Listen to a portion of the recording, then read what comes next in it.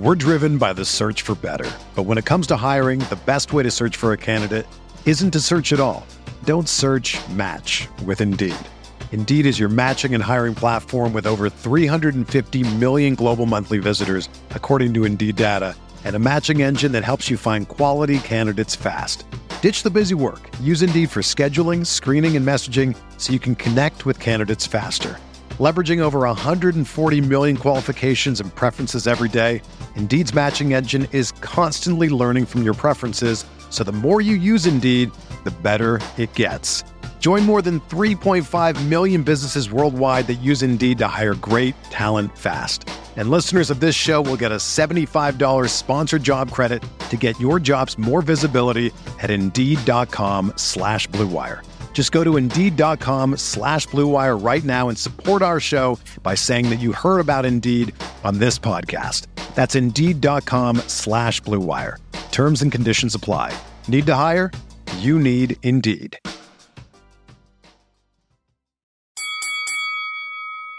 We're here.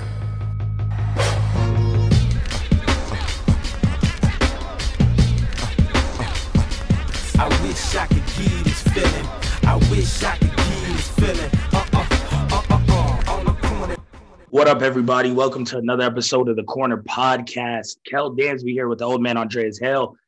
Back-to-back MMA and boxing shows. Pro wrestling. It's been a while, man. It's been a while since we talked pro wrestling. That'll have to wait until later on in the week because we had Conor McGregor versus Dustin Porier 3 happened this weekend. So much to talk about that fight, about that card. Tons going on in the UFC. The aftermath after the fight. It's never a dull moment when Conor headlines in Vegas. Also, we got to talk boxing. Jojo Diaz, big win this past weekend. Make sure you guys didn't sleep on that one. It happened on Friday. And then we got to preview Charlo going for undisputed status coming up this week. It's not easy, man. It's like Thanos trying to get all of the Infinity Gauntlet filled up. So it happens every now and then in a blue moon. I know it feels like it happens all the time now, but we have to talk about the importance of that. But first, it was a fight week. It was Conor McGregor week. Dre, how was the urban loitering? The who? No urban loitering. No, not even a smidge. There was nothing urban about it. You know this. Nah, and what did you call it? It is. What'd you call it? I believe my exact term was Caucasian. It wasn't conferencing. What was the last word? No, man. Do I have to say it? Yes, please. It was a Caucasian congregation. Caucasian congregation. That's exactly what I said. I'm on a roll 2 weeks in a row. My wife last week texted me about caucus delicacies. And she was like, what? I was like, yo, I don't know what to call it. And she was like, you think you're going to have people thinking I'm just like crazy white out here. I was like, nah, they know that you're half Mexican. But all the good stories come from the white side. So 2 weeks in a row, caucus delicacies, now the Caucasian congregation. So, man, it was weird, right? Like we're so used to Mayweather weekends and big party weekends. And it wasn't a ton of like Irish friends from Ireland because I guess, travel restrictions still with the COVID shit is kicking back up. So it was a whole different vibe, a whole different crowd. Yeah. It was very white. I'll say that. Very white and very different. It was not urban loitering. None whatsoever. USA, fight being at T-Mobile. USA. We'll get to that in a minute. Listen, man. I still have MAGA people in my mentions right now. I still have, like, as we speak, it's been 24 hours since Trump showed up at UFC 264. And I still have MAGA people in my mentions, like telling me to burn in hell, telling me that I'm a snowflake, all kinds of shit. They just want to get over it. But it was that kind of crowd, man. It was that kind of crowd from the beginning. It's a Conor fight. And I looked at the card and I was like, well, shit, there ain't even no black people on the main card. So that's not true. One black man got knocked on the main out. card. We will talk about that. Oh, well, yeah, Trevin Giles. Okay, yeah. Trevin Giles did get knocked out. Not even Trevin Giles. When was he on the card? What? There was a prominent black man that caught those hands on the main card. Listen, Greg Hardy. You're not talking about no. He's the pretty Republican, man. We don't count him as African American. No, he's not black. Give me that card back. We're trading you man. For Tai Tuivasa and his Shoeys. You've been traded by the black delegation. Listen. We'll get to that. But this man at Media Day, somebody asked him, if you're a villain, why don't you just kind of take up the villain role, right? And he's like, I'm not a villain. I'm pretty. I'm a great American. I'm a Republican. And I've never been convicted for anything they said I did. And I was like, you're a pretty Republican. Get the fuck out of here. If they don't convict, you must have quit. I don't know. This motherfucker's just talking in circles. But again, we'll talk about the fight itself. It was a crazy weekend. We missed each other several times because I was too busy. I didn't get to go to weigh-ins. You had a full day of weigh-ins, chilled, chopping it up with everyone. And then I went out the next day or maybe later that night. So you had a full day during media day and interviews. And then I had the full day during weigh-ins day. That was the day I was out and about and out until God knows what time in the morning. Thankfully, my wife is great. She didn't kill me. She understands. Thank you if you're listening. But that was my day. And then fight day, roles reversed again. And you were out and about. But I wasn't going over there. It was crazy, like you mentioned. And there was a Garth Brooks concert at Allegiant Stadium. So you thought it was crazy in there. That was what? 13, 14,000 fans in there chanting USA. There was 80,000 of those same motherfuckers right down the block. So I couldn't park. I couldn't do anything. I was like, nah, I'm not fucking with this, man. Like you literally had to be in wherever you were going to be at 2 p.m. If not, it was a shit show down there. So I covered it from home, chilling at the crib, watched everything. So I wasn't down there on Saturday night, but we had two different experiences on the weekend. When I was out on Friday, so I show up, shout out to everybody at ESPN, production, executives, all this stuff.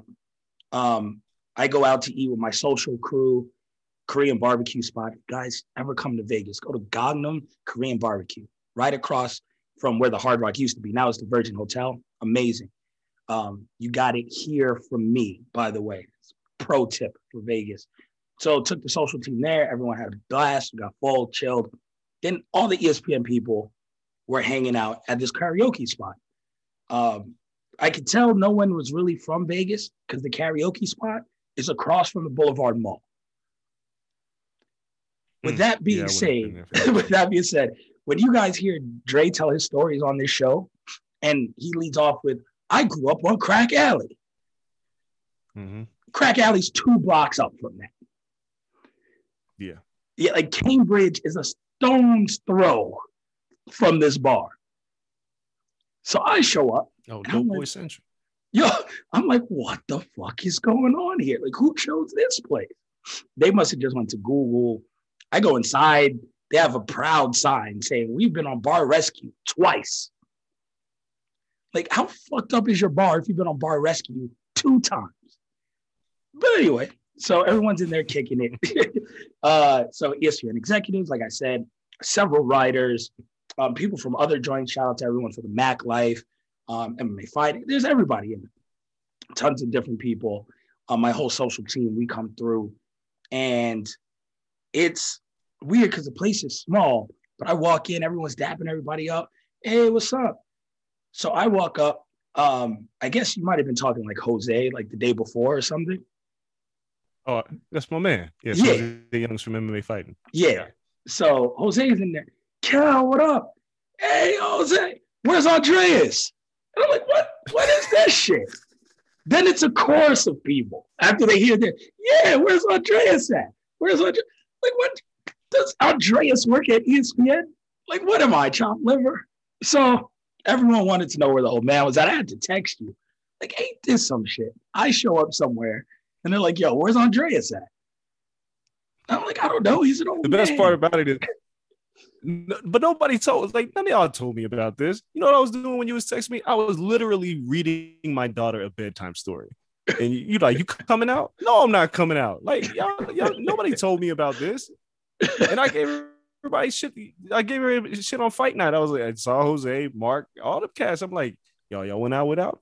It was like, I was like, no, me and Kelly are not the same person. Like, we live different lives. We do our own thing. Like, nobody invited me. So Coppinger, yeah. So everyone was out. Sorry, Kel. I mean, I don't know if you're chopped liver. Yeah, it's all right. Listen, there's worse people I can be compared to and partnered with on a podcast. That's my third jab in 3 weeks, by the way, for those in the know. Shout out to the Rat Pack. But anyway, outside of that, I'm in the bar, and the first song is a country song. Someone's karaoke. Cool, whatever. Then they do the song from Grease. Two other people get up. Song from Grease. I'm not a Grease fan. I'm more of like a crybaby satire version of fan. But my wife loves Grease, so I know the song. It's like, ooh, ooh, ooh, yeah, like that shit. Whatever I want. Like, so I'm like, all right, cool. People getting the John Travolta on. Now, mind you, this bar is split right down the middle. On the whole left side of the venue, there's 50, 60-year-old white people that love karaoke, having a blast. Whole left side. The whole right side by the bar is nothing but 30 to like 45-year-old black people. 20, 25 deep. And they know these songs. I'm like, okay, cool. Like, these might be cool. It's what you expect kind of around Boulevard Mall. Cool, dope. So they're bobbing to the song. I'm like, all right, cool. They're having a blast. One of them puts on a song. They all go up, 10 people to this tiny karaoke stage. All go up. It is Lil Boosie, Wipe Me Down. When I say this shit turned into Club 702 or Ice, this shit was crazy. They knew it word for word. They're passing the mic. People doing ad-libs. Because I'm home, wipe me down. Yo, this shit was nuts. And then one of the ESPN executives, I will omit the name, wilding out, knows the whole song, starts twerking on one of the black women. Yo, this shit is hilarious. We got videos that'll never see the light of day. But I was like, ain't this something? And this whole time, I'm like, Dre wanted urban loitering, and I found it literally 5 minutes away from his childhood home. Who knew? Who knew? That's your peoples, yo. That's Valley High School.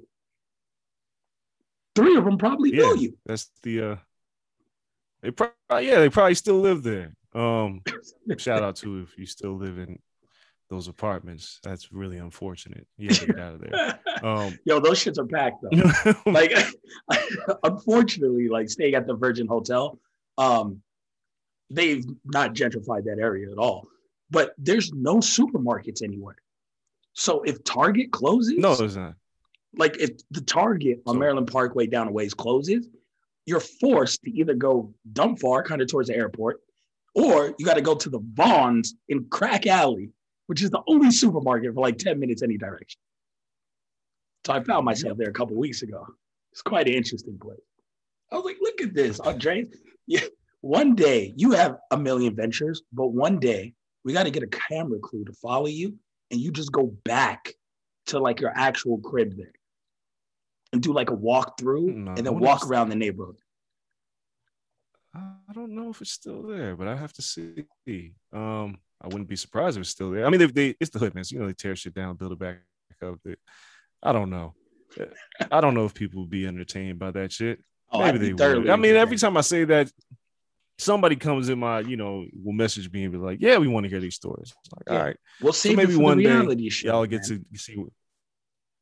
We'll save it. Loving Journalism, Las Vegas. I got you. Loving Hip Hop Spin-Off. Loving Journalism, Las Vegas. Me, you, Big Mac, Shake. Throw Brett Okamoto in there. We got enough people.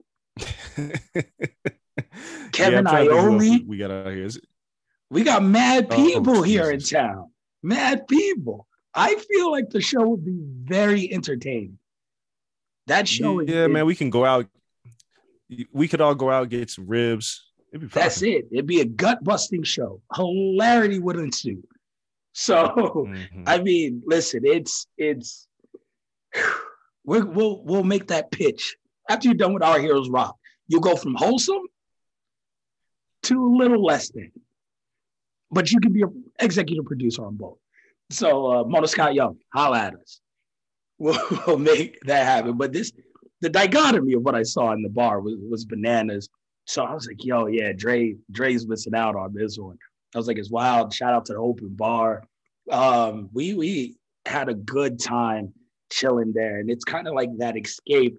But these are the things that people listening to our show kind of know about. But when fight weeks happen, these are the side things that people don't see. These are what make fight weeks enjoyable. Colleagues coming into town, these little side extravaganzas.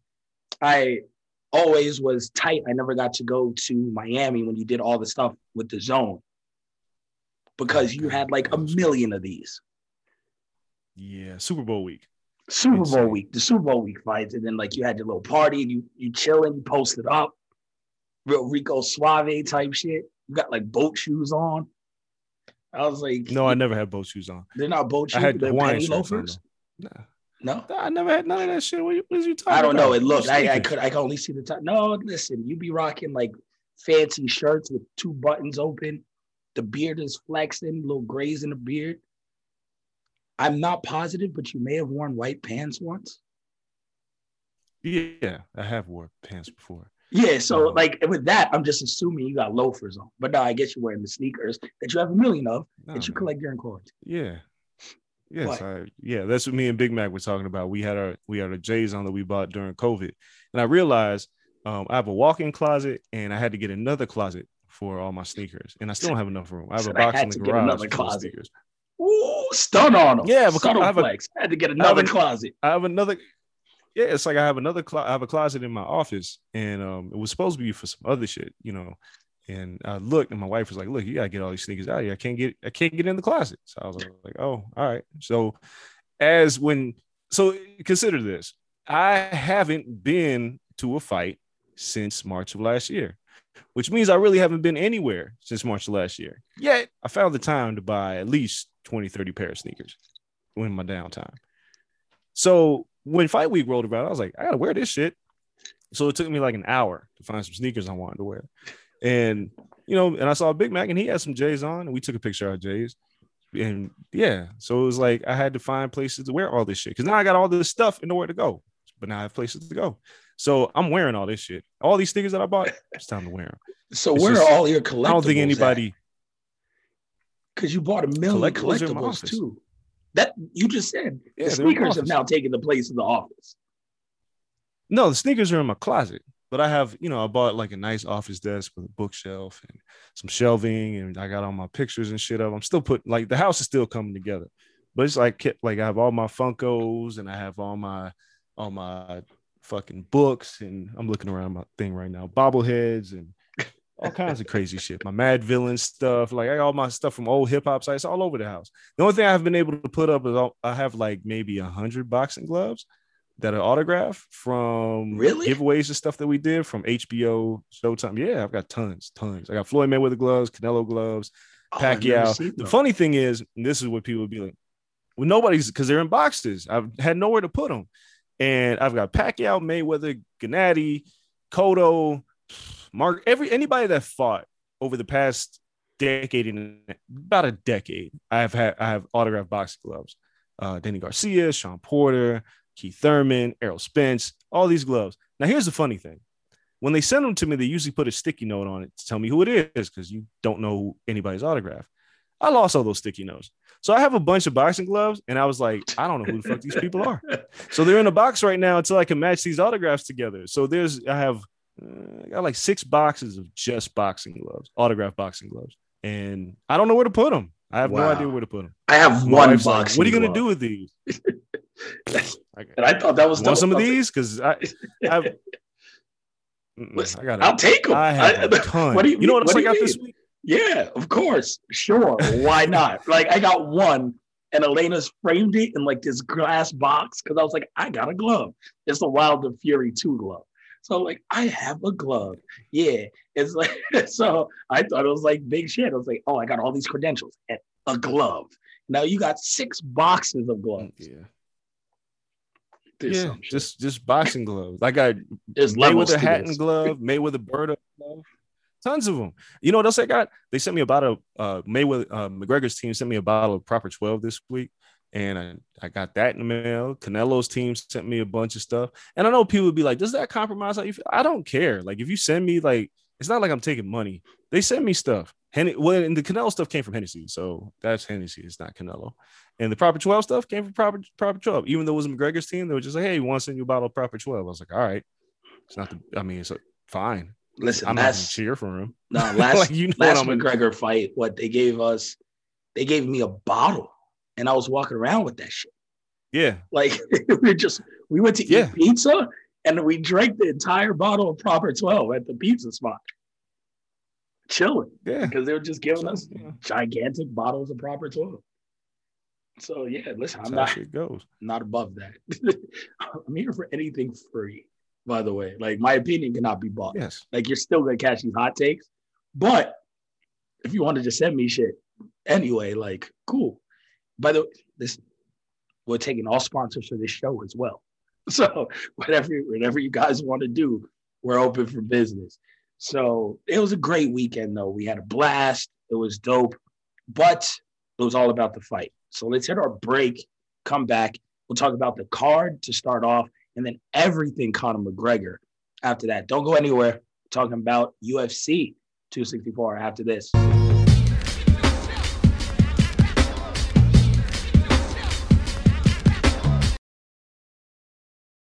Hey everyone, it's Lindsay Rhodes, and I've got a new podcast, the NFL Roadshow. Fun and kind of nerdy conversation about the NFL every Monday, Wednesday, and Friday. I've got some amazing guests that are joining me. I'll be breaking the huddle with the top stories, previewing games. We'll get you set for the weekend fantasy with our Fantasy Friday episodes, and we'll answer some of your questions as well. So subscribe to the NFL Roadshow on Apple Podcasts, Spotify, or wherever you get your podcasts.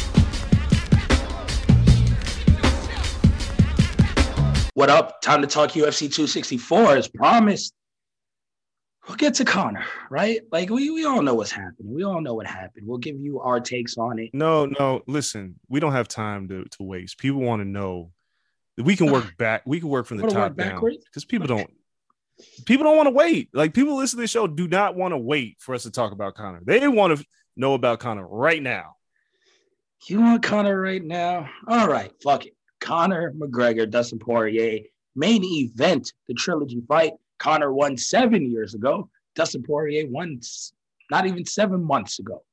He won like 4 months ago in the rematch, and then now we get to the trilogy fight. Much anticipated. Conor comes out. The atmosphere is great. People are buzzing. By the way, Conor McGregor has top 3 entrants ever in UFC history. Incredible. Comes out. Yeah, of course. Yeah. Poirier comes out. Everything's buzzing. Poirier is not fazed by the bullshit. He, much like Nate Diaz was against Conor, and Khabib to some level, but Khabib was genuinely pissed. As pissed as I've ever seen him. But Nate and Dustin really just don't care anymore. Like, Nate's never cared. Dustin reached a point where he honestly doesn't care. Like, he's not intimidated.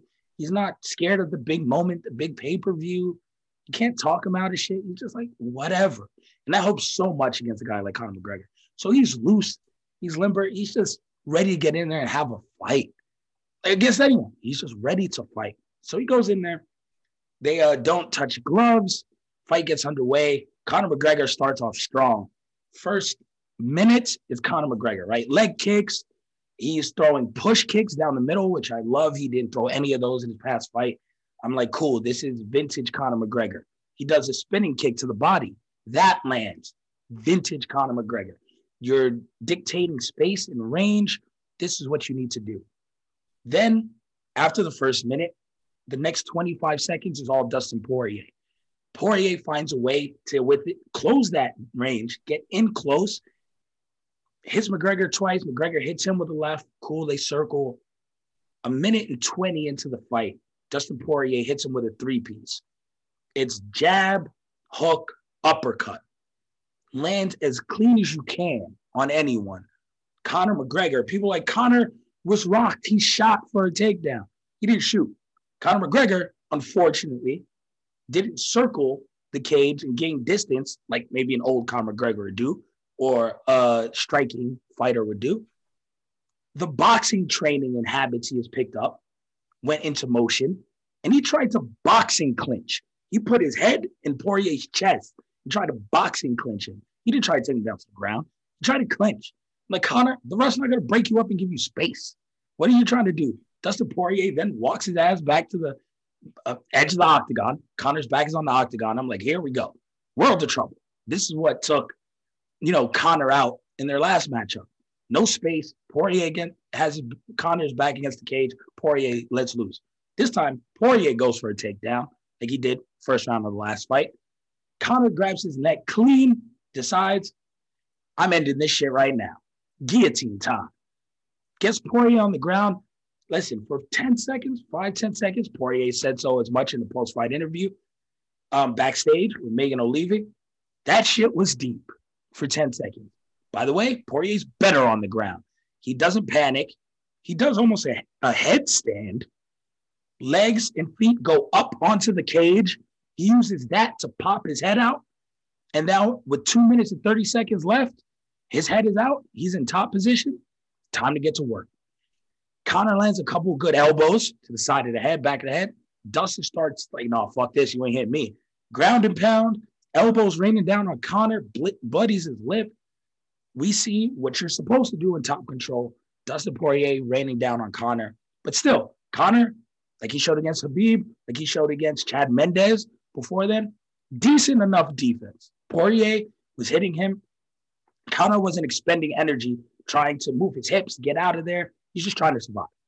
He's doing pretty well, covering up when he has to, being offensive when he has to, not much energy being expended. That takes us to the last 10 seconds of the round, where Conor's like, okay, cool, I can get up.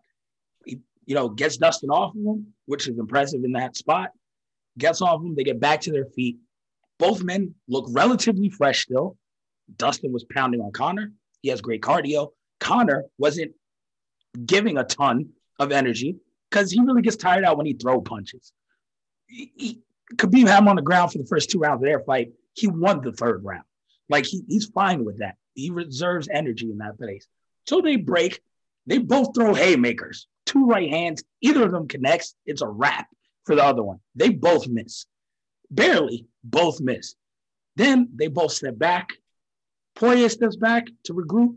Cool. Conor steps back to regroup. His leg buckles. Ankle gets caught the wrong way. Bone snap, tibia and fibia. He crumbles to the ground. It's a wrap. Fight over. At the end of the first, Conor cannot continue. He broke his leg, not his ankle, but it's right above his ankle, tibia and fibia. Dustin Poirier wins by TKO technically, but it's a doctor stoppage. And that is how it played out. Dre, I will tell you off rip before you take it from here. I know we disagree. Granted, I'm not saying Conor deserves an immediate rematch, but we disagree in the point of Conor wasn't getting dominated for normal Conor fights. I've seen him in that position. I like Conor in that position more than I like Conor throwing a million punches and not knocking someone out. So I thought the second round had plenty to go. It could have went either way. The fight was just starting. Dustin won a round. People win rounds. So I didn't think Conor McGregor was in a world of hurt. And yeah, I think the broken leg did decide the fight more than it was an omen that Conor was just going to get boat raced for the rest of the fight. I vehemently disagree. I read your article. Shit in that first round. No, yes, that's Conor didn't do shit in that first round. I have. I'll tell you why. To show you different. You can show me the 20 Gettys all you want, but Conor came out throwing 2 roundhouse kicks that barely landed. He threw a few leg kicks that Poirier checked that didn't do nothing with him. Poirier threw a leg kick, froze Conor, landed a right hand. They threw a little bit. when Porier got him on the ground, that Conor wasn't going to get that guillotine. Come on. That was out of straight desperation. It wasn't desperation, but it was Conor thinks what we think, right? I got to win in the first 7. And he thought that was his shot to win in the first 7. Bullshit. He panicked. That's what happened. I think he panicked. He did not think he was opportunity. Come on. Conor McGregor has one submission in his career, and it's a rear naked choke. Do you think he really thought he was going to get a guillotine on Dustin Poirier? Yes. I think in the moment, he thought, I got him, and I'm going to sub him, and oh my God, I'm going to shock the world. I think his confidence and his hubris is that high. Well, then he's stupid, because from that point, Poirier got out, didn't have much of a problem, and completely dominated him on the ground. Yep. He hardly missed any elbows and punches. Yeah. And to say Conor was not tired is ridiculous. And the only reason that Conor got up, watch the fight again. Conor puts his fingers in Dustin's glove and is pulling him into those up kicks. Yep. That's the only reason that Dustin let him up. Yep. Otherwise, Conor would have still been on the canvas. It was a 10-9 round. Some people say it was a 10-8 round. No, I don't think it was a 10-8. No. But Conor didn't have much left. He was breathing hard. He was not breathing He didn't have hard. much left. Like, yes, he was. Come when on, he got man. I watched the fight that again. punch. Yeah, I watched it too. He was tired. He was tired. Fine. That was Conor versus Mendez, and we see how that went. No, it was not Conor. That was Conor Habib, because Conor was on the ground 2 rounds of that, taking punishment, and won the 3rd. Please stop, Kel. Please. Conor gets tired by throwing in volume. He could do that shit all day. He get beat on all day. That's on not the ground. true. He gets beat on all day. He's fine. He got tired throwing a million punches in the 3rd rounds against Habib, had shit left in the 4th, and quit when Habib barely choked him. In the 1st and 2nd, he showed decent ground defense, got up, and he wasn't tired at all. He got absolutely owned on the ground by Poirier. The end Did of Poirier that fight take was him academic. down? Did Poirier take him down? Yes. Conor going for that guillotine was because he was going down. Yes. Down. Conor went for the guillotine. Please It stop. wasn't a dominant first round. A guy won. He was going down. He was not going down. He could have literally got an underhook instead of fucking guillotine because his arm is underneath already. Underhook, move Poirier back up, taken down. Circle, and then bounce from the cage. He was not getting. He was going to get taken down. Do you think that Conor McGregor really wanted to go for that guillotine? Are you telling me that he thought his advantage was going for that guillotine? Yes, I think he saw, I'm going to tap him. Okay. Which is stupid. Right. This guy is a black belt. Right. But I think his. So you don't think Dustin was going to take him down regardless? No, you don't think Dustin was going to take him down regardless? I think Conor could have got the underhook, moved him up, and they would have went chest to chest again. Then you're in some Muay Thai shit. You got to get off the cage. But I think he had 2 options in that scenario. He chose Port. Which not really, because Dustin said himself, it was deep. Dustin was like, fuck. Like, this asshole got me against the cage. And he was like, no, the cage is right here. I'm good. So, but Conor does that and gets 3 more feet of separation away from the cage. Dustin's in trouble. But Dustin's too smart for that. Like, Dustin knew exactly where the fuck he was. As soon as he calmed down, he was like, I got this shit. But that's something Conor should have thought about. But I think Conor went into auto. Conor in the first 7 minutes is a finisher. We've only seen him finish people with punches, but I think at that point he was like, I'm going to finish. And it was dumb. Like, he just went for the finish. But that's Conor McGregor by nature. By submission. He'll go for the finish if he bites him a fucking toe. But he knows he's going to do it in the first 7 minutes. No one's giving him that chance. He knocks people out before they ever give him a chance. And he's still, Conor at lightweight and welterweight is not the same Conor as 145. I agree. And we've already seen that. I agree. Not to mention, we can ask him. We can ask him. You want to ask him next time this fight week, because he comes back. You want to ask him? Yo, you're gonna believe him? Guillotine. I mean, what else do we have? Whatever he says, you're gonna believe him. I mean, you're gonna believe him. You're gonna believe. Come on, Kel. You're gonna believe Conor McGregor. He's going to tell the truth. This is another point. People, and this is outside. Listen, if he was going to lose, he was going to lose. I don't give a fuck. But I think there was just more to play out because I see Chen Mendez rain down and cut him and split him. It was a long time Chad ago. Mendes, okay. no, stop. I saw Habib do the same thing. I saw Habib do the same thing to him for 2 rounds. He beat Habib in the third. So I get you, but I wanted to see it play out. It wasn't. He didn't get tapped. He didn't get stopped. Dustin won a round. Like, let's not exaggerate. And this is why. This is why Conor got bailed the fuck out. Conor was not winning this fight. Regardless, I know you say, you won a round. I know, and this is why I said this is the best thing that happened to Conor. This is why I wrote a column that said the best thing that happened to Conor is an injury, because if he would have lost, it would have been embarrassing. Oh, it's curtains. And now that he's Jake Paul, now that he has it, now he's an injury. Now he has an injury and lost that fight. People like yourself could say, well, we don't know what's going to happen. So now there's a fourth fight. Okay. So now there's a fourth fight. I'm not saying he deserves a fourth immediately. I'm just saying, because people are going to say because he didn't technically lose by knockout. He's, who knows what would have happened in the second round? In the second round, who knows what would have happened? But is that wrong? He was saved by an injury. Is that statement fundamentally wrong? You can say it. It's fine. You can say it. I just disagree that much would have changed. That's fair. He would have went down again. That way, but no one knows. Okay. Yes. Anything can happen in MMA, right? Yep. But let's be real here. There wasn't a moment where Conor had Dustin in any kind of trouble. Not a single second in that first round. That went to the ground way earlier than I thought. To be honest, it went to the ground way earlier than I thought. I thought Conor taking it to the ground was a mistake. I thought he could see the finish, but come on, that's not your game. You split, and while you got the energy, you throw hands. Here's the other problem with Conor. He opens a fight the same way every time. He's either throwing a hard left hand or he's throwing a roundhouse kick. He spends a lot of energy in the first 30 seconds of the fight. Every fight he does this shit. Those roundhouse kicks are not easy. Not easy. No, they're not easy, and then they don't necessarily do anything. Mm-hmm. And now he's throwing leg kicks, and Dustin's like, "You're really gonna throw some leg kicks?" The first leg kick that Dustin threw froze Conor. Froze him in his tracks. You know why? Because Conor doesn't know how to check a leg kick. When he tried to check a leg kick, it didn't work. Okay. He doesn't know how to properly check a leg kick. I would say when I watched it, he checked that one, but he can't do shit else while checking it. So I agree 100%. He focused so much on checking it, his entire body froze. Porier followed it with a fucking flurry of punches that rocked his whole shit.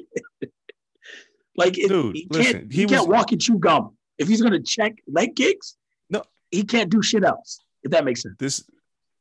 This it's not Conor's game. It's not Conor's game. Porier's a little bit too well-rounded for this shit. Yeah. Conor's not the powerhouse that he was at 45 and 55. He was bailed out by an injury, and now he's going to be able to say, I didn't lose to Dustin because I was injured. Yeah. And he's going to take a year off because this injury is going to take a while to heal. And he has 2 options. There's no ligament damage. 6 months, 8 months. Yeah, but he won't fight for probably a year. He's got to go back to the lab. No, he'll fight again. He has to go back next January or February. No. Yep. No way. Broken bones. It's July, Kel. 6 weeks, you're good. Yep. January, February, he'll fight again. It's July. I will say That's it now. January. We'll see how it plays off. 6 months, he'll be back. 6, 7 months. You want to make a bet? You want to make a bet right now? Because you're saying 6 months it takes to heal. The man has to train, Kel. He'll be back in the octagon in 6 to 7 months. I don't even know. I will not make a bet because I don't know the time frame of Dustin challenging for the title and then getting ready for another fight. He won't be ready to fight in 6 months. He has to train. The bone has to heal before you train. I understand. And then you have to train for a fight. I get you. 6 weeks, this motherfucker would be running sprints at 100%. I understand. Bone and ligament damage are very different. I will let you know that. And that's it. Okay. So Weidman is driving and training for a reason. When you don't have ligament damage, no matter how bad that it looks, you can get back in very quick. Now, are you 100%? Are you going to be amazing? All this stuff. That's a whole different conversation. But bone breaks, In sports, they're like, oh, you broke your bone? Thank God. Any ligament's done.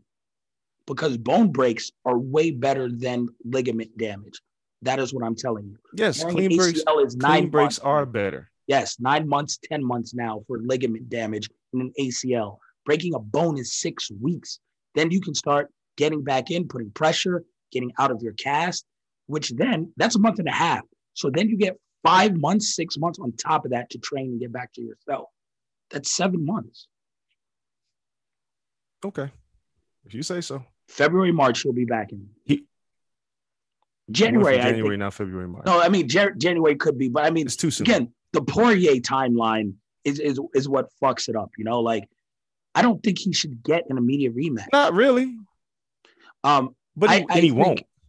He will. Dana White, I believe, is very adamant that Porier will go for the title. Whatever happens there, Conor will fight Porier next. If Porier is the champion, then Conor is fighting for a belt. If Porier is not, then I absolutely, positively, that won't happen. Okay. That won't happen. A man coming off of 2 losses is going to. You think Conor without winning a fight, when Conor Justin McGregor is sitting right there, Conor McGregor will fight for the title when he comes back. If Dustin Poirier is the champion, if Dustin's a champion, you think he's going to? You think Conor first McGregor of all, will you think Dustin's title? You think Dustin's going to agree for that? Yes, because Dustin will never get another payday. That payday is different. Dustin will fight him tomorrow. He's not stupid. It's a guy he can easily beat. No, he's not for stupid. A lot of money. What is he going to fight Justin Gaethje for $1.5 million, or fight Conor for $9 million? After you beat this guy twice in a row fairly easily, yes, he will take it again. Come on, Dre. You know this. Come on. It won't be. It won't be. Listen, it won't. Conor McGregor will not get an immediate rematch upon his return with Dustin Poirier, unless Poirier is not champion. That's the only way that fight happens. Because Conor's gonna need to win the fight. If Justin Gaethje fights between now and then and wins, you don't think that Justin Gaethje will get the first crack at that title? Nope. You're nuts. Nope. Conor McGregor has a losing record at welterweight and lightweight. Nope. And I know that people say, oh, okay. There's a lot of pay-per-views that say differently. Purchase it. You know who Conor will fight? He should fight Nate. He should. I would agree. He should fight Nate, get a win if he can. Because that's not a given win at this stage of Conor.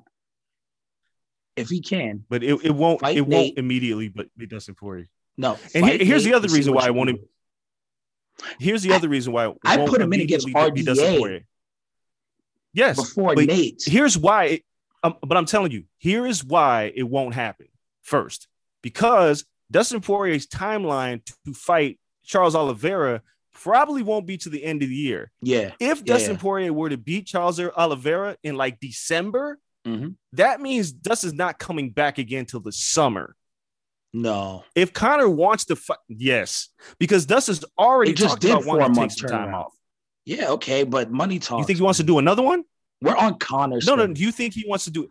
Yep. No, you're not. We are on Conor's schedule. No, you're not. Did you just start covering the sport yesterday? Come on, you know better. Stop. You know better. Stop it. Right.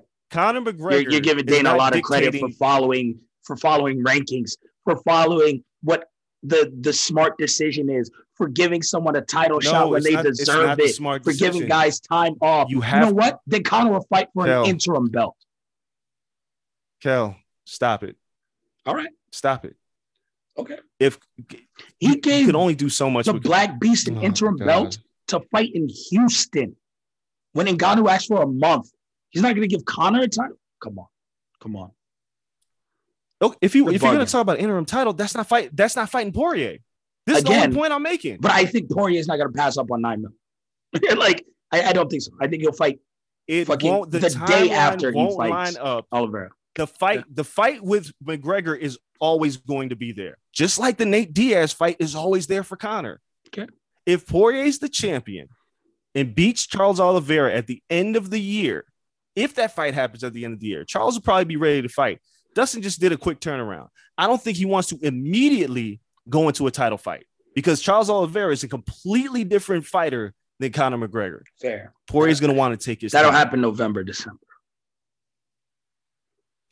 End of the year, Yep. more than likely.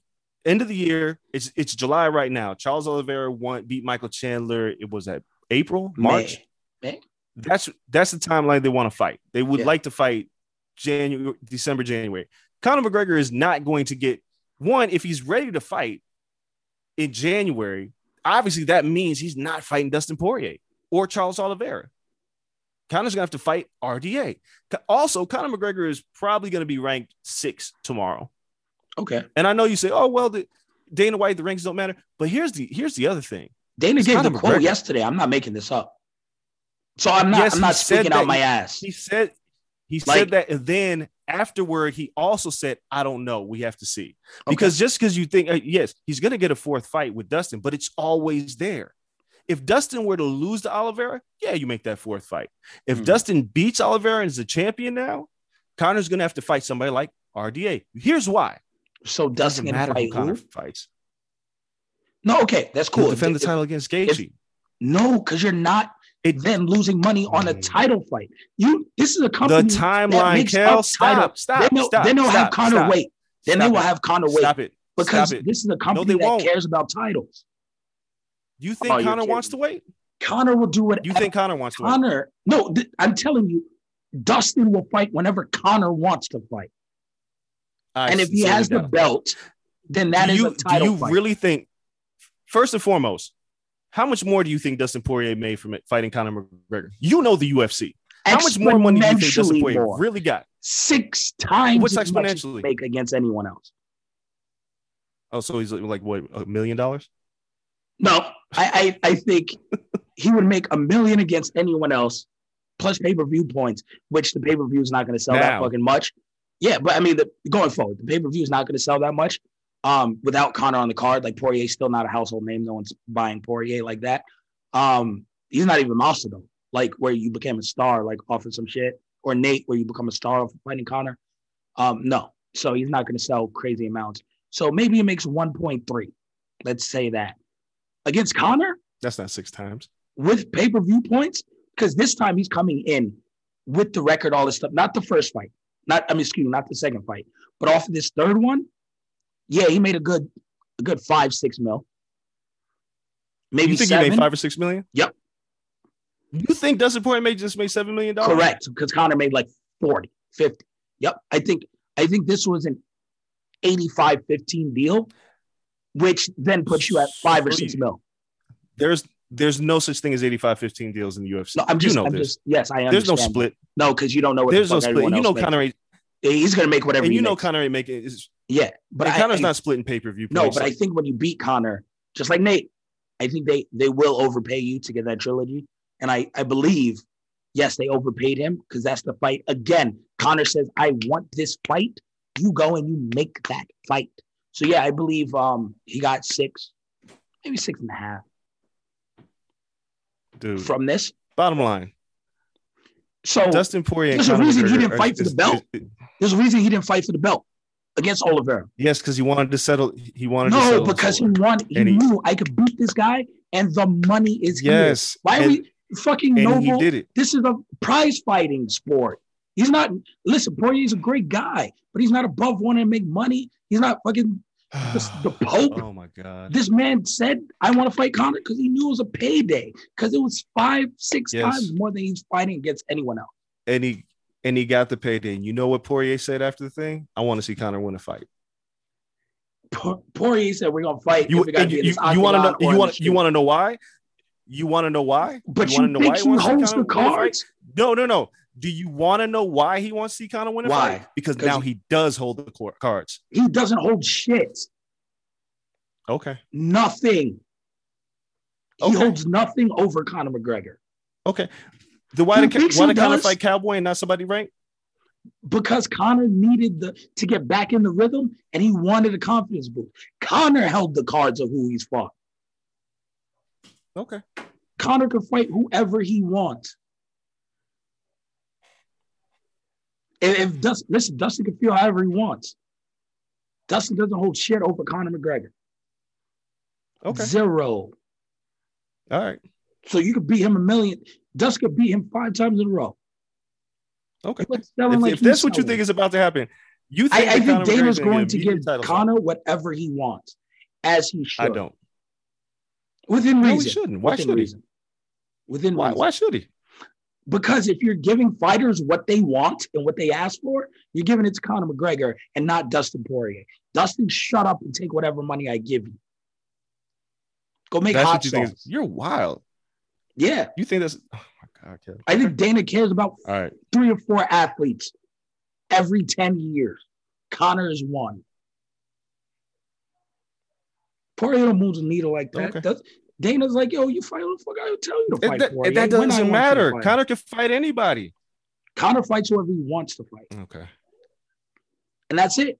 If they want Conor to fight somebody, Dana flies he fights whoever he wants to fight. You think Conor? Dana charters a plane, goes out there. He said, Conor, please. So what happened when Conor? Wait, here's why you should fight Cowboy Cerrone and not a tough fight coming back. Wait, Conor, here's my offer to you. If Conor fights who he wants to fight, why didn't he get a rematch with Khabib? Instead of Cerrone? Yep. I don't know why he took time off. Why did he take time off after the Khabib fight? Because he couldn't get the fight. That's why. Khabib's a man of principle. No, it doesn't matter. Man of principle, who gives a shit? If Conor holds all the cards, he can fight whoever you want. You know what Conor kept saying he wanted to fight? Khabib Nurmagomedov. Did that fight happen again? No. I got to check Khabib's retirement date. Because I believe if Khabib doesn't retire, Dana tries to talk Khabib into it, but I don't know if Khabib goes for it. Wait. When did Khabib retire? He retired last November. When he beat Justin Gaethje? Yes, and then Poirier fight came about in February. I think Conor was still when Khabib won. Conor was like, "I want that fight," and I think Dana was thinking about it. Fuck Poirier, fuck whoever. No, but listen, because Poirier. No, listen, Kel. Listen, Conor beat Cerrone. Correct. Conor wanted to fight Khabib. Yes. Khabib was supposed to fight Ferguson. Yep. That fight fell through. Yep. Gaethje beat Ferguson. Yep. If Conor McGregor gets whatever he wants, why didn't he get the rematch with Khabib? Instead of no? Why didn't he get Khabib? That's the fight that he wanted. Since Dana White listens to Conor McGregor, he should have been fighting Khabib in November. Is what you're saying? I'm saying Conor wanted to fight, and Dana told him instead of Gaethje. Yeah, Khabib's a motherfucker. Khabib ain't. But I'm just saying. I mean, that's true. My point. That's very true. Conor doesn't necessarily get everything he wants. No, but I don't know if that's the only fight. That's we're comparing apples and oranges. No, I'm just telling you because prior to this, yes, Khabib would have told what was it? Dana go fuck himself. No. Listen. No, listen. What was the biggest UFC pay-per-view of all time? McGregor Aldo? Khabib and Conor McGregor. Oh, no. Habib and Conor. Yeah. So if you're saying money talks and Dana only cares about money and the biggest fight that can be made is Conor and Khabib and Conor demands that fight and they go to Gaethje because they listen to Conor, right? Yeah, I mean, because Conor's the one who made the decision. Unless Habib was like, "Fuck you, I'll retire right now." Like, I mean, Habib's crazy. I get you. If Habib outright refuses, which I mean, he's a man of precedent. Dana White tried to talk about a retirement 18 fucking times, and the man's like, "Yo, I'm retired." Then if he's like, "I'm not fighting Conor," then he's not fighting Conor. It's not like John Jones so much tell him to go home.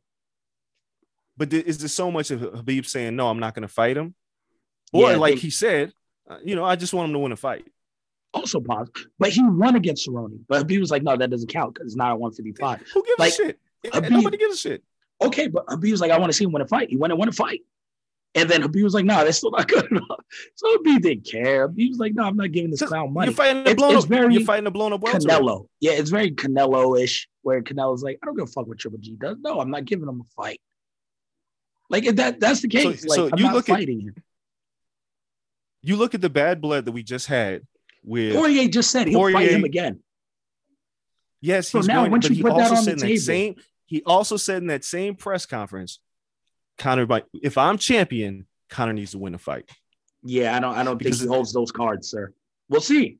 I don't think he holds those cards. I think he does I do not. Because the thing is, Conor needs to win a fight. Cool. No, cool. I'm telling you that Conor needs to win a fight. Conor will fight Nate and cash out. Sure. If Dustin, there you go. If Dustin gives up the $9 million, which I don't think he will, let's say $8 or $9 million for another fucking fight, because this will probably be bigger. If he wants to walk away from that, which I don't think he will, as champion, how are you walking away from it? It's still there. No, it's how not are you still walking there. away If from Conor loses again, it could be a wrap. It's not going to be a wrap. Okay. It's Conor McGregor. Conor McGregor just got knocked. Dude, he's 3. Then you think you're not always going to be champion. Like, so at this point, then he's never going to work his way into fighting a champion, and then you're a wrap anyway. Who? Conor. Who? If Conor loses to Nate, what I'm saying is, instead of taking a Porier fight, you say Conor got to get a win. If you're a Porier, Conor got to get a win. He fights Nate. He loses. He does. Then you're never making that money. It's not there again. Because you set the precedent that he has to win to fight you. Cool. Sure. If RDA washes him, then you set the precedent that he has to win to fight you. You're never getting the 10 mil. For what? Do you know how much? Do you think that Dustin? These guys aren't do you think stupid. that Dustin? There's a part of. No. Do you think there's a part of Dustin Poirier right now that wants to torture Conor McGregor? Sure, but I think there's a part of Dustin Poirier that knows this sport doesn't pay shit, and I'm gonna get this money. But he got a lot of money. You can always make more. Conor got a lot of money. You can always make more. That's fine. Mayweather got a lot of money. Conor's a man. Got a lot of money. He got 20 mil, maybe career earnings. Listen. Conor McGregor is all about money. Everyone Dustin in the Poirier is all about money. He is not a saint. They're not. He is not a saint. No, they're not. Dre, he's not a saint. What do you mean a saint? That doesn't. When you put a contract in front of this man, and you say you can fight Conor for X amount, or you can fight Justin Gaethje again for a fifth of the price. He's not stupid. Do you think Dana White's putting that dog? Do you think Dana White is going to say, Conor, you should get a title shot? Yes. Conor's going to. Okay. Dana White will let Conor fight him if fucking Poirier has 3 belts on his waist. I ask you again, if that was the case, why didn't Conor fight Ferguson or Gaethje? Why didn't Conor fight? No. Why didn't Conor fight Ferguson or Gaethje and force the hand to say, no, it was a title eliminator, was it not? Yeah, but was it an interim title fight? Was it not? Wasn't that the number 1 contender fight? Oh, yeah. He called out Gaethje and they gave him Poirier. Wait. Why didn't, if that's the money fight, because fighting for money, why didn't Conor get that fight? They offered Conor, like you're talking about not this fight, but the fight before. I'm saying Tony Ferguson, which fight Justin are you Gaethje talking about? fought. I'm talking about the Tony Ferguson, Justin Gaethje fight. After Conor beat Cerrone, he said he wanted Khabib. If he wanted the fight so bad, because they didn't give him Khabib, Khabib said, you got to win a fight. Khabib was retired. Why? Wait, no, he wasn't. Oh, no, you're talking a year before, January before. I got you. Continue. Yes, last January, Conor beat Donald. Yep. In the spring, late, early summer, the first fight on Fight Island, Justin Gaethje and Tony Ferguson fought. Yep. I will tell you. And that is because this is before Fight Island bullshit, blah, blah, blah. That is because they wanted Conor to step in late notice against Gaethje in April before the UFC shut shit down, or March. He said, I'm not doing a late notice fight, but I'll fight this guy. No problem. And then you hit the Rona. And they were like, we can't pay you without fame. We don't have that infrastructure. We can't do it. And they shelved Conor. But then they figured out later in the year with Fight Island, Abu Dhabi, and Poirier was the only one without a fight. So they booked him against Porier. That, okay, we can make this work with Abu Dhabi money to let Conor fight. But there wasn't means to pay Conor what he needed once shit hit the Rona. And you cannot say that's not true. Conor won 4 fights last year. Where did Gaethje and Ferguson fight? You don't got to pay them the same. Where did Gaethje and Ferguson fight? They fought Fight Island. You do not have to pay them the same. Okay. Thanks. You shelve Conor because you have to get money for him. Stop. Dre, stop. Where does the money come from? Stop. Where does the money come from for Conor McGregor? The money comes from not all pay-per-view. Are you kidding me? How much? Okay. Ticket sales go a lot into that. Sponsorships go a lot into that. So how many people were there? Wait, stop. In front of fans in Abu Dhabi, Drake. Drake, did Conor have fans against Porier in Abu Dhabi when they fought? How many fans in the Middle East? Did they have fans? How many fans? That is a site fee, Drake. That wasn't normal fight island. You're telling me he fought in the same venue? Did he fight in the same venue? Because you're losing this. Did he fight in the same venue? Or did he have fans, unlike they had when Ferguson and Gaethje fought? Because they fought in front of nobody. Where'd they fight? They fought in the same location, in the same general area in Abu Dhabi. But one had fans and one didn't. Is that true? Okay. Did one have fans and one didn't? Has Conor ever fought in an empty arena, Dre? You answer me that. Yes, because you get a site fee. You get people paying. You get fucking princes paying to watch Conor McGregor. No one was in attendance when the other two fought. So when did Conor fight? When did Conor fight? Did he have fans? Hey, hold on. When did Conor fight Dustin Poirier? February. Did he have fans? Hold on. That's all I'm asking. Where did Khabib fight? Hold on. Stop. Hold on. Where did Khabib fight Justin Gaethje? Where did Khabib fight Justin Gaethje? Okay. Did they pay Khabib? Did they pay him Conor money? Now you're just talking fucking I'm asking you. They didn't pay him 40 mil. I'm asking you a question. They didn't pay him 40 mil. I'm asking you a question. Did they pay Khabib? They paid him. Do you think they paid him Conor money? Okay, thank you. Everyone doesn't get paid. You think they couldn't have paid Conor? Hold on. Yo, that's a clown argument, bro. That's a clown argument, bro. Do you think they couldn't have paid Conor to fight Khabib? No, because you need fans. You need site fee. You need something. So they don't have the money. So you're telling me that? No, they weren't spending that money. I don't know their books, but they shelved him. He wanted to fight 4 times last year. The fucking Rona hit, and they shelved him. Come on, you can't want to be right so much that you don't know reason. So then he didn't want to fight. He's not going to fight for less than he's worth. What? Wait. I'm asking you a question. So did he want? That's it. Now we're in the dumb realm. No, because he's not going to fight for less than he's worth. It's prize fighting, man. Now we're in the dumb realm. So they weren't going to pay him. Yeah. So Floyd should fight for fucking 10 mil because it's the Rona. No, he's going to wait until after the Rona. Like, come on, that's you. Okay. Now you're at the point where you just want to be right. Where you're just I'm already right. Now, I ain't got to worry about being right. No, now you're just throwing out whatever to be right. All I'm telling you, you asked me why he didn't fight. Because it was the Rona. They couldn't pay him enough. He went out when they could pay him what he wanted to be paid. He was in a fucking yacht on the side of the stadium, not staying in a hotel. He wasn't quarantined. He was in a yacht walking into the stadium every day, a stadium that had fans, and that was a brand new stadium that they allowed fans in for the first time in like a year. He never fought in an empty arena with media, and that's it.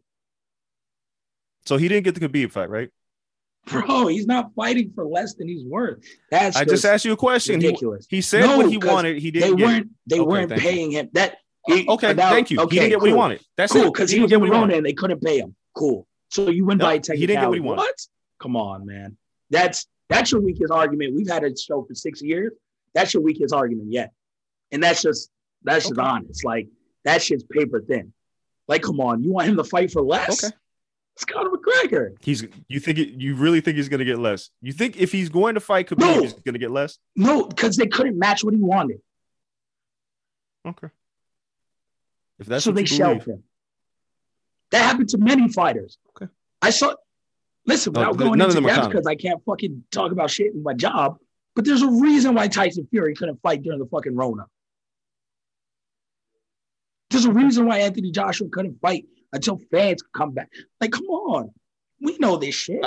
No, my whole point is Conor's not going to get what he wants because he wants. And I'm just telling you, Conor's not getting what he wants because he says it. That was paper thin. All right. So now that we're working backwards. Well, with the fight in general, we've got off topic. The fight in general, Conor loses. Leg breaks. We both talked about what should be next. Porier is going on to get a title shot. We agree, correct? Yes, Porier's getting the title shot. Cool. Whatever happens after that, it's still up in the air. The division will figure itself out. The injury allows Conor McGregor 2 or 3 more UFC fights. How much time do you think this bought him? Because I think it might have been a wrap if he gets knocked out yesterday. I don't think so. I think if he would have lost, he still would have fought Nate Diaz. Okay. I'll give you that. Jake is so tempting, though, no? Jake was in but you have to deal with... He has the stupid fucking Here's chain. the problem. But here's the problem. Dana doesn't want to do business with Jake. Oh, damn, he doesn't. But Showtime, Jake signing with Showtime, the same people that did business with Dana with Floyd, right? I think that's not really Espinoza. It's more of a Heyman thing. It was more of a Heyman thing. That is true. But I mean, Dana partnered with Showtime on a pay-per-view event. How about that? So it's more familiarity than saying like, "Yo, go work with Triller." So I think that gave me more like, okay, Dana doesn't want to give Jake shit. Let's be real, Jake. And I saw your tweet, right on point. Listen, the messenger ain't the right messenger. But the message is pretty fucking spot on with Jake calling him out about the practices and how they pay people.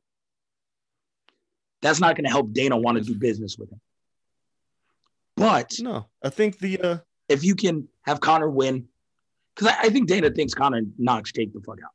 So if you can have Conor win, get a little bit of money from Conor, Conor's profile heightens, the Nate fight is still there. I think Jake could have been on the platter.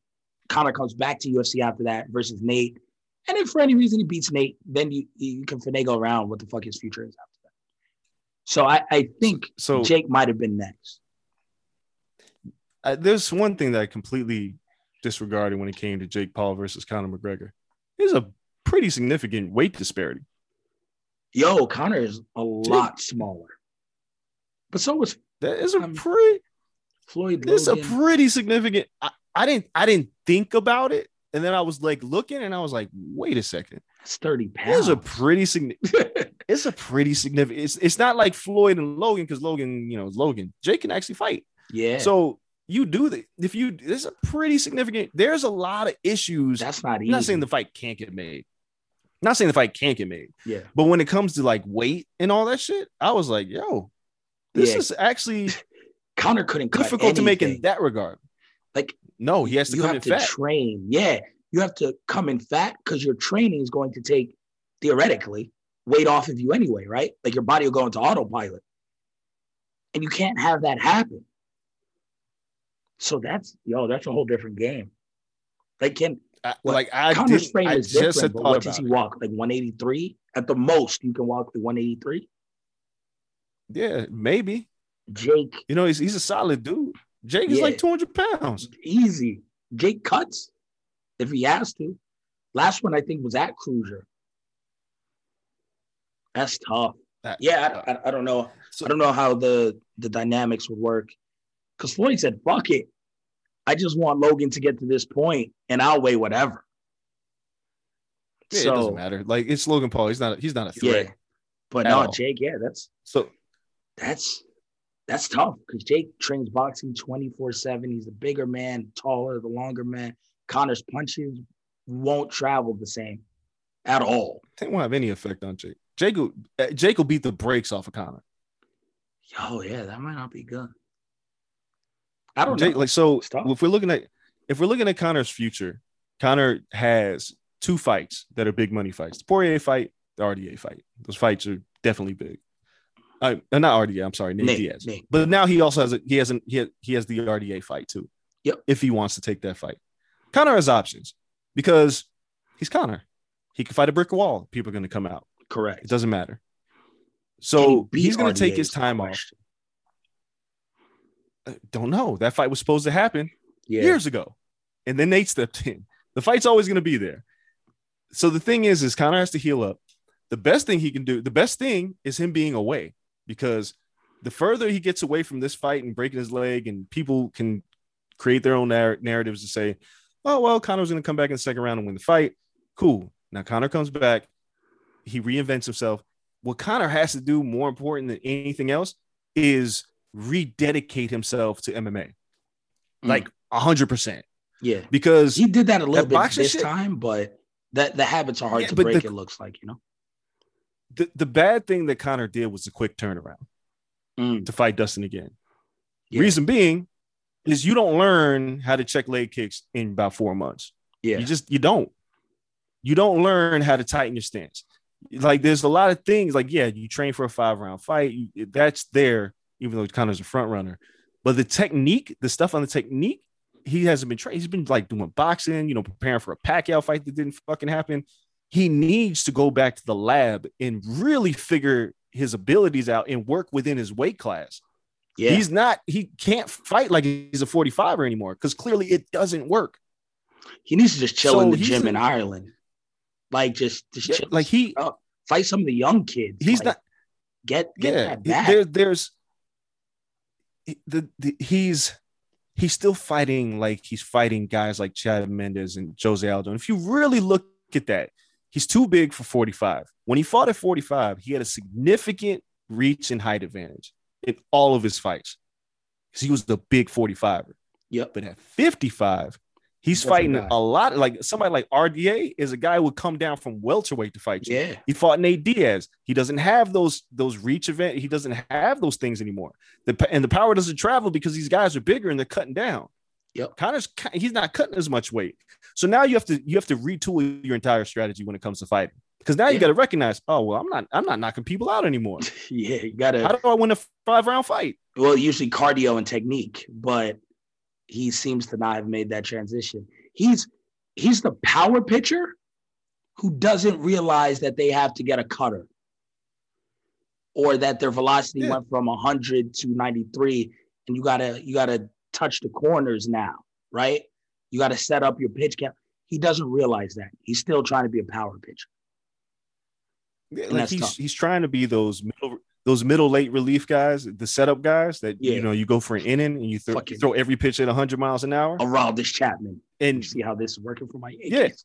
Yeah, it's just tears in my eyes. You know, and some guys, you look guys like Chris Sale, for instance. Chris Sale was a guy who came out of the bullpen, then he was a closer for the Sox, and then he was a starter. He learned how to put more pitches in his repertoire. He recognized I can't throw 100 miles an hour. I can't throw 98 with every pitch.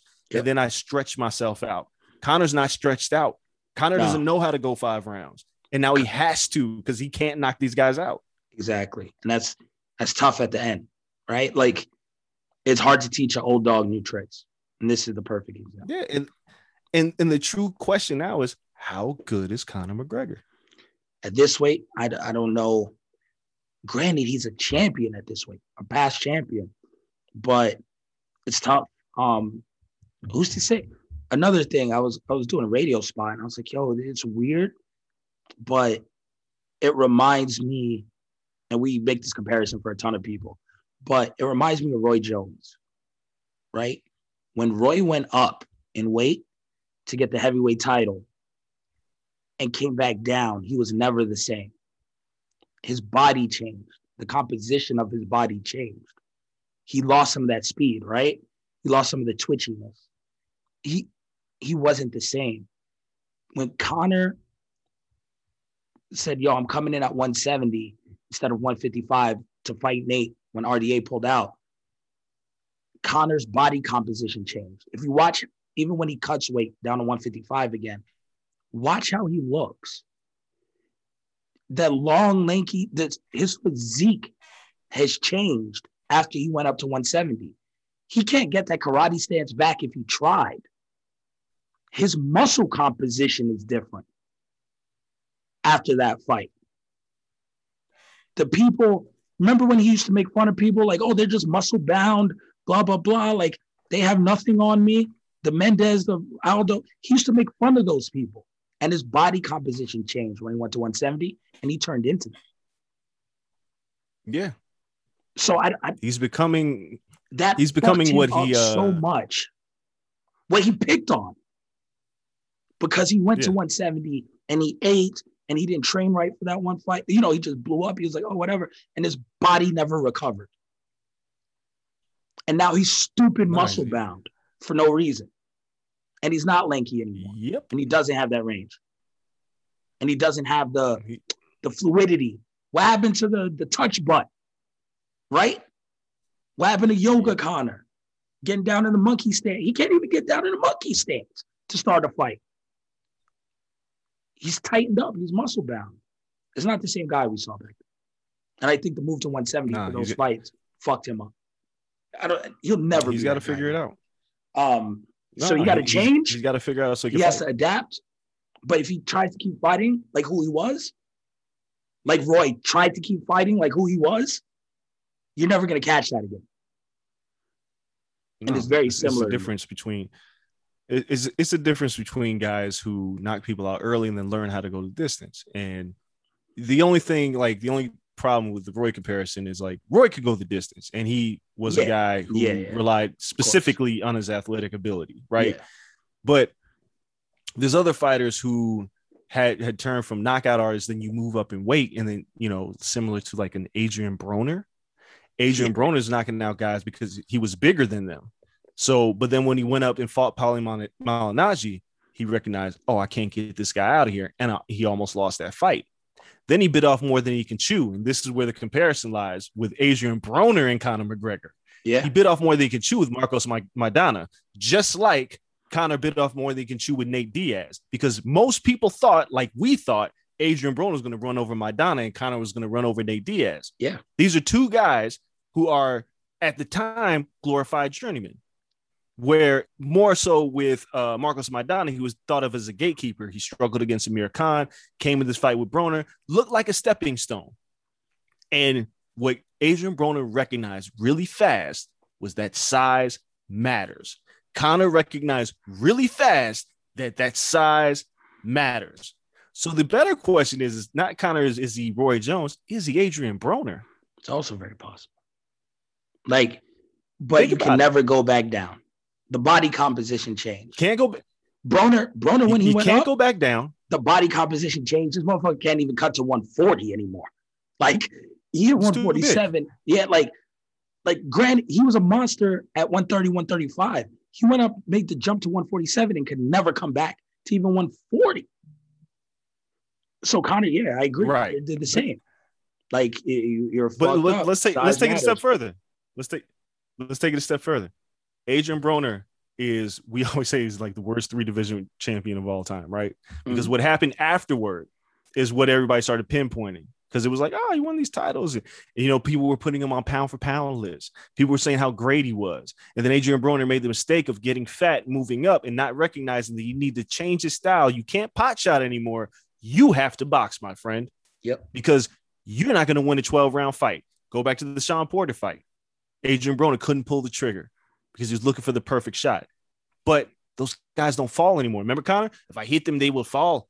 Yep. They don't fall anymore. They eat your shots, and they keep coming. And that's what Nate Diaz did. That's what Dustin Poirier did. And now there's nowhere for you to go because you moved up in weight with your arrogant ass and didn't recognize that you need to retool your strategy to go the distance. Conor hasn't done it. Adrian Broner didn't do it. Conor's a highly decorated champion, first man to hold 2 champions simultaneously in UFC history.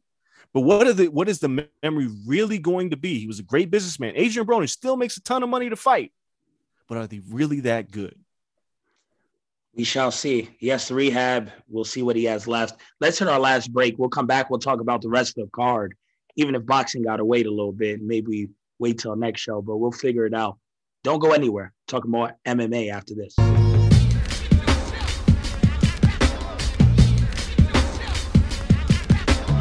Pele leaned in and said something to Freddie. Don't let them change you. Keep working on what makes you different and what makes you special. It was great advice, but it caused me some problems. But what could change Freddie Adu? Soccer is going to explode, and it's going to be around this kid. We were the Beatles. Everywhere we went, it was the Freddie Show. And with that came the expectation, and with that came the pressure. New episodes of American Prodigy drop Tuesdays from Blue Wire Podcasts.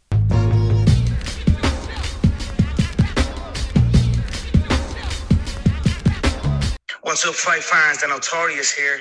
Just out of the surgery room. Everything went to plan.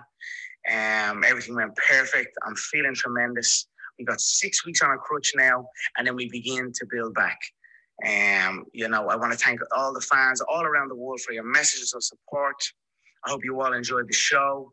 I want to thank all the fans in attendance at the T-Mobile Arena, 21,800 fans in attendance. The place was absolutely electric. It was a hell of a first round. It would have been nice to get into that second round and then, you know, to see what's what. But it is what it is. That's the nature of the business. A clean break of the tibia, and it was not to be. You know, Dustin, you can celebrate that illegitimate win all you want, but you've done nothing in there. That second round would have shown all. And, you know, onwards and upwards we go, team. We dust ourselves off, we build ourselves back, and we come back better than ever. Let's go, team. That's Conor McGregor's message after surgery. Today, we are back talking MMA to wrap up the show. Man, Dre, what do you think? Whatever. Like, whatever, Conor.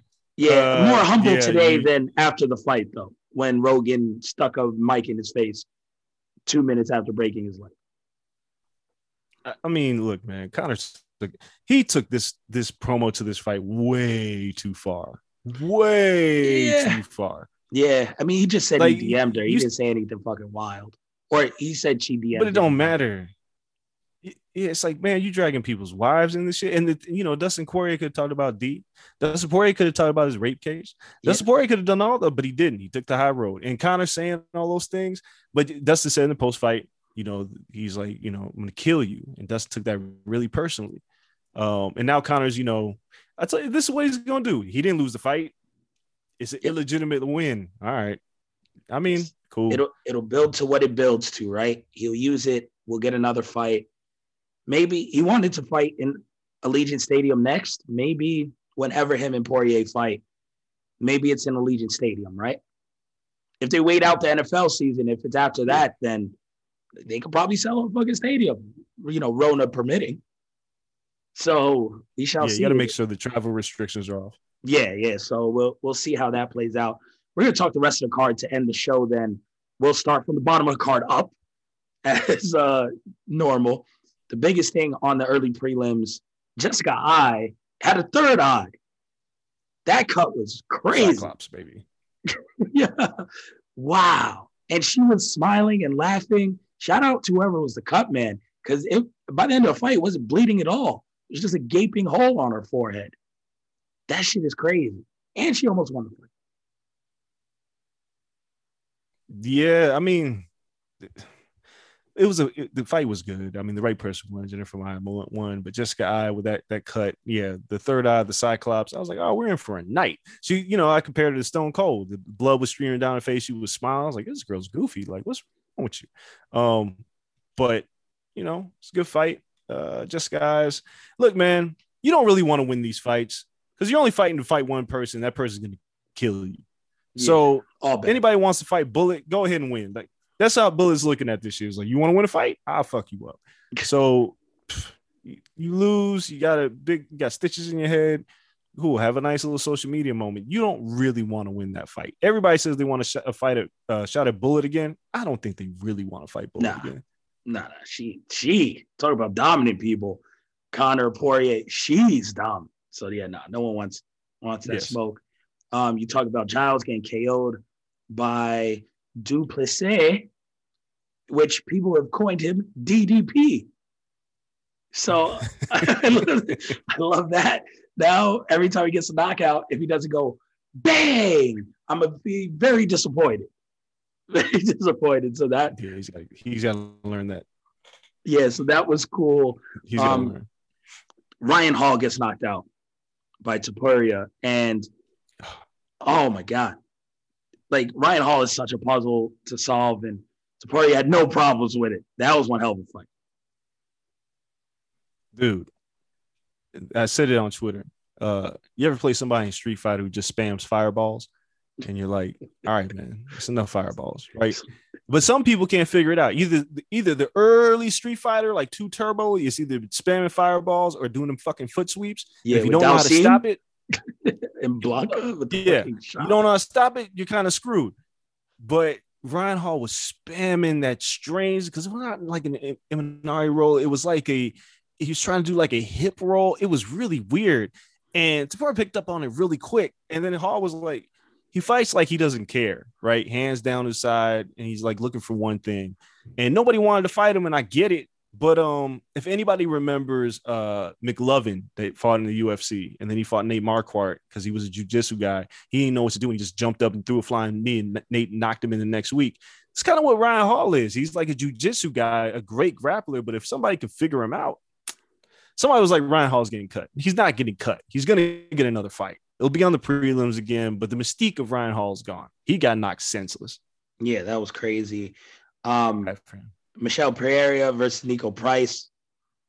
Amazing fight. That was fun. Fight of the night. Motherfucker. My opinion. Great. He did a backflip. Which is illegal. Backflip that Twitter pointed out. You cannot kick a downed opponent in the head. Backflip or no backflip. Well, so here's the thing. Foot stomped him in the piece. While I agree with that, here's the problem. The referee is not thinking about any of this. When Michelle does a backflip, he's not looking for a head stomp at this point. He's going, oh shit, he's flipping through the air. He's not looking to see where his feet land, because he lands on his head, yes, and then he falls into full mount. No referee on the face of the planet is prepared for that. So it's really hard to say, well, that was illegal. The referee has to call it. I was surprised. I didn't look at it till the replay, and I was like, oh, he stomped on his head. But nobody's paying attention to that. It's a fun fight, though. Nico Price comes to fight. We knew this was a banger. Should have been fight of the night, but it wasn't. Yeah, and then Max Griffin versus Carlos Condit. I was shocked I went to distance, but Max Griffin, good technical win. Condit still has more in the tank, though. Yeah, he'll get another fight. He came on in the third round.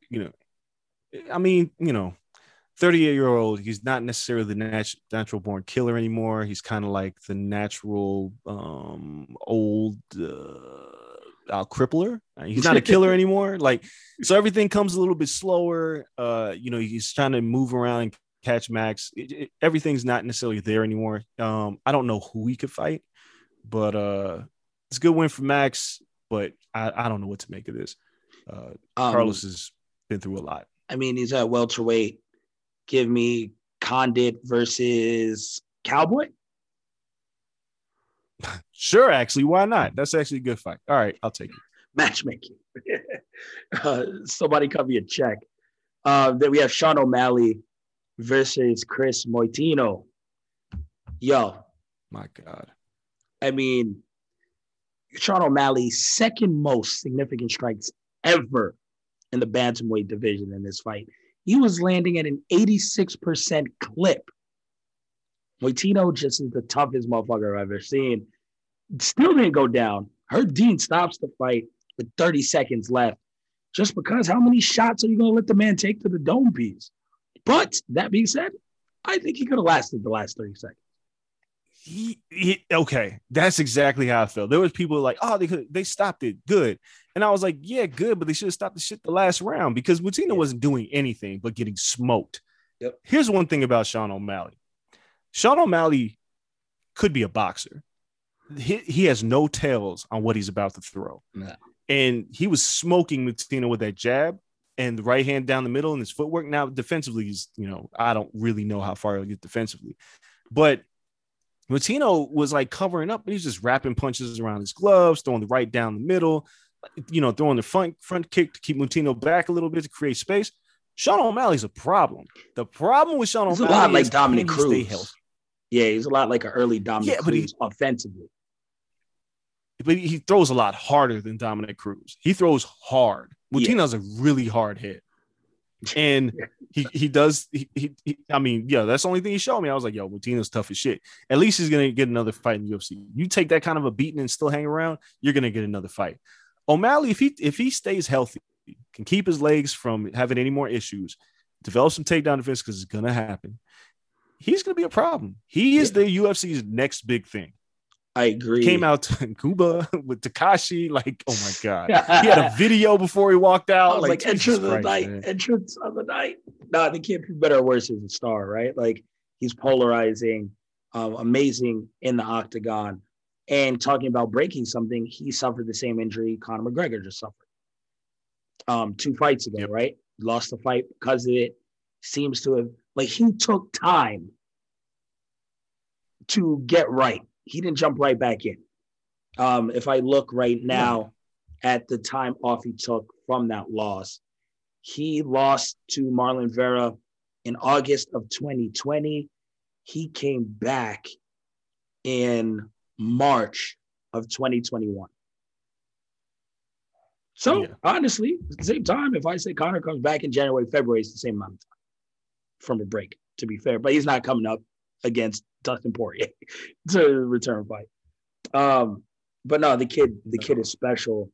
He showed a lot in this fight to just, I mean, he was gassed at some point. Like, and he's still throwing and just landing and showboating, dribbling. Shit was crazy. I mean, O'Malley came back to fight Thomas Almeida, so that wasn't a cakewalk. He made it look like one. No, not at all. Yeah, he came back and was like, fuck it. Knocked out one of the most dangerous guys like 4 years ago. That's insane. So second fight, Aldana versus Kuniskaya. I got this one wrong. Aldana looked great. First round, TKO. And there's only one decision on the entire main card. Like, that's 2 decisions on the ESPN card and this combined. Out of 10 fights, that's pretty damn good. Yeah, it's pretty good. But Aldana, she had to give up 30% because she was 3.5 pounds overweight. But she looked so good against Kuniskaya, and she was, beat the brakes off of her. And Irene Aldana is, she's trouble, and she apologized for not making weight. She had to deal with the menstrual cycle, is what she told us. And, women's bodies are just different. So that's it's forgivable. Like, I completely forgive that. Like, shit, I don't understand it, but that sounds like a good enough reason to me. Like, I don't know what to say. Yeah, like, I can't. Water weight being bloated, that's tough. Like, if shit just falls on the wrong day and that's your weigh-in day, there might be problems. So, yeah, no, it sounds about right. I'm glad that the fight continued. And, yeah, no, she looked amazing. So, working her way up in that division. And then we have Tai Tuivasa versus Greg Hardy. Damn, I'm so glad I got this wrong. Oh, I'm so happy. Got his block knocked off by Tai Tuivasa. And it was crazy as Greg Hardy hurt him. Hit him with the punch first, kind of behind the ear. Yeah. Tai stumbles. Greg Hardy gets all excited, rushes in, and it's good night, Greg. He had no clue where he was. No sound came out, but his mouth let out this shriek of agony like he had never been hit like that before in his life. He had never been knocked out, and he wanted no parts of that. And Tai went for the follow-up blow, and he just fucking curled up like a child. That knockout punch, the one that knocked him down, oh, my God, just freeze frame it. If you go back and watch the fight, freeze frame Greg Hardy's face. Oh, that was all I wanted because he was just defenseless and curled up like a punk. Oh, he needed that. Man. You be a domestic abuser and, you put hands on women and then you get beat up by a chubby guy who drinks beer out of a shoe, who walks out to the Spice Girls wannabe. That's what you get. You got what he deserved, man. Yeah, that was incredible. I was so glad I was wrong. Yeah, I was so, I tell you, I was so glad I was wrong about that because, Greg's a douchebag and, domestic abuser, and he got his ass beat. And he got served. And at this point, if you're Dana White, it's like, you're like a prelim fighter now. Like, I can't keep putting you on the main card. You can't win. Nah, prelim fighter and then future PFL competitor.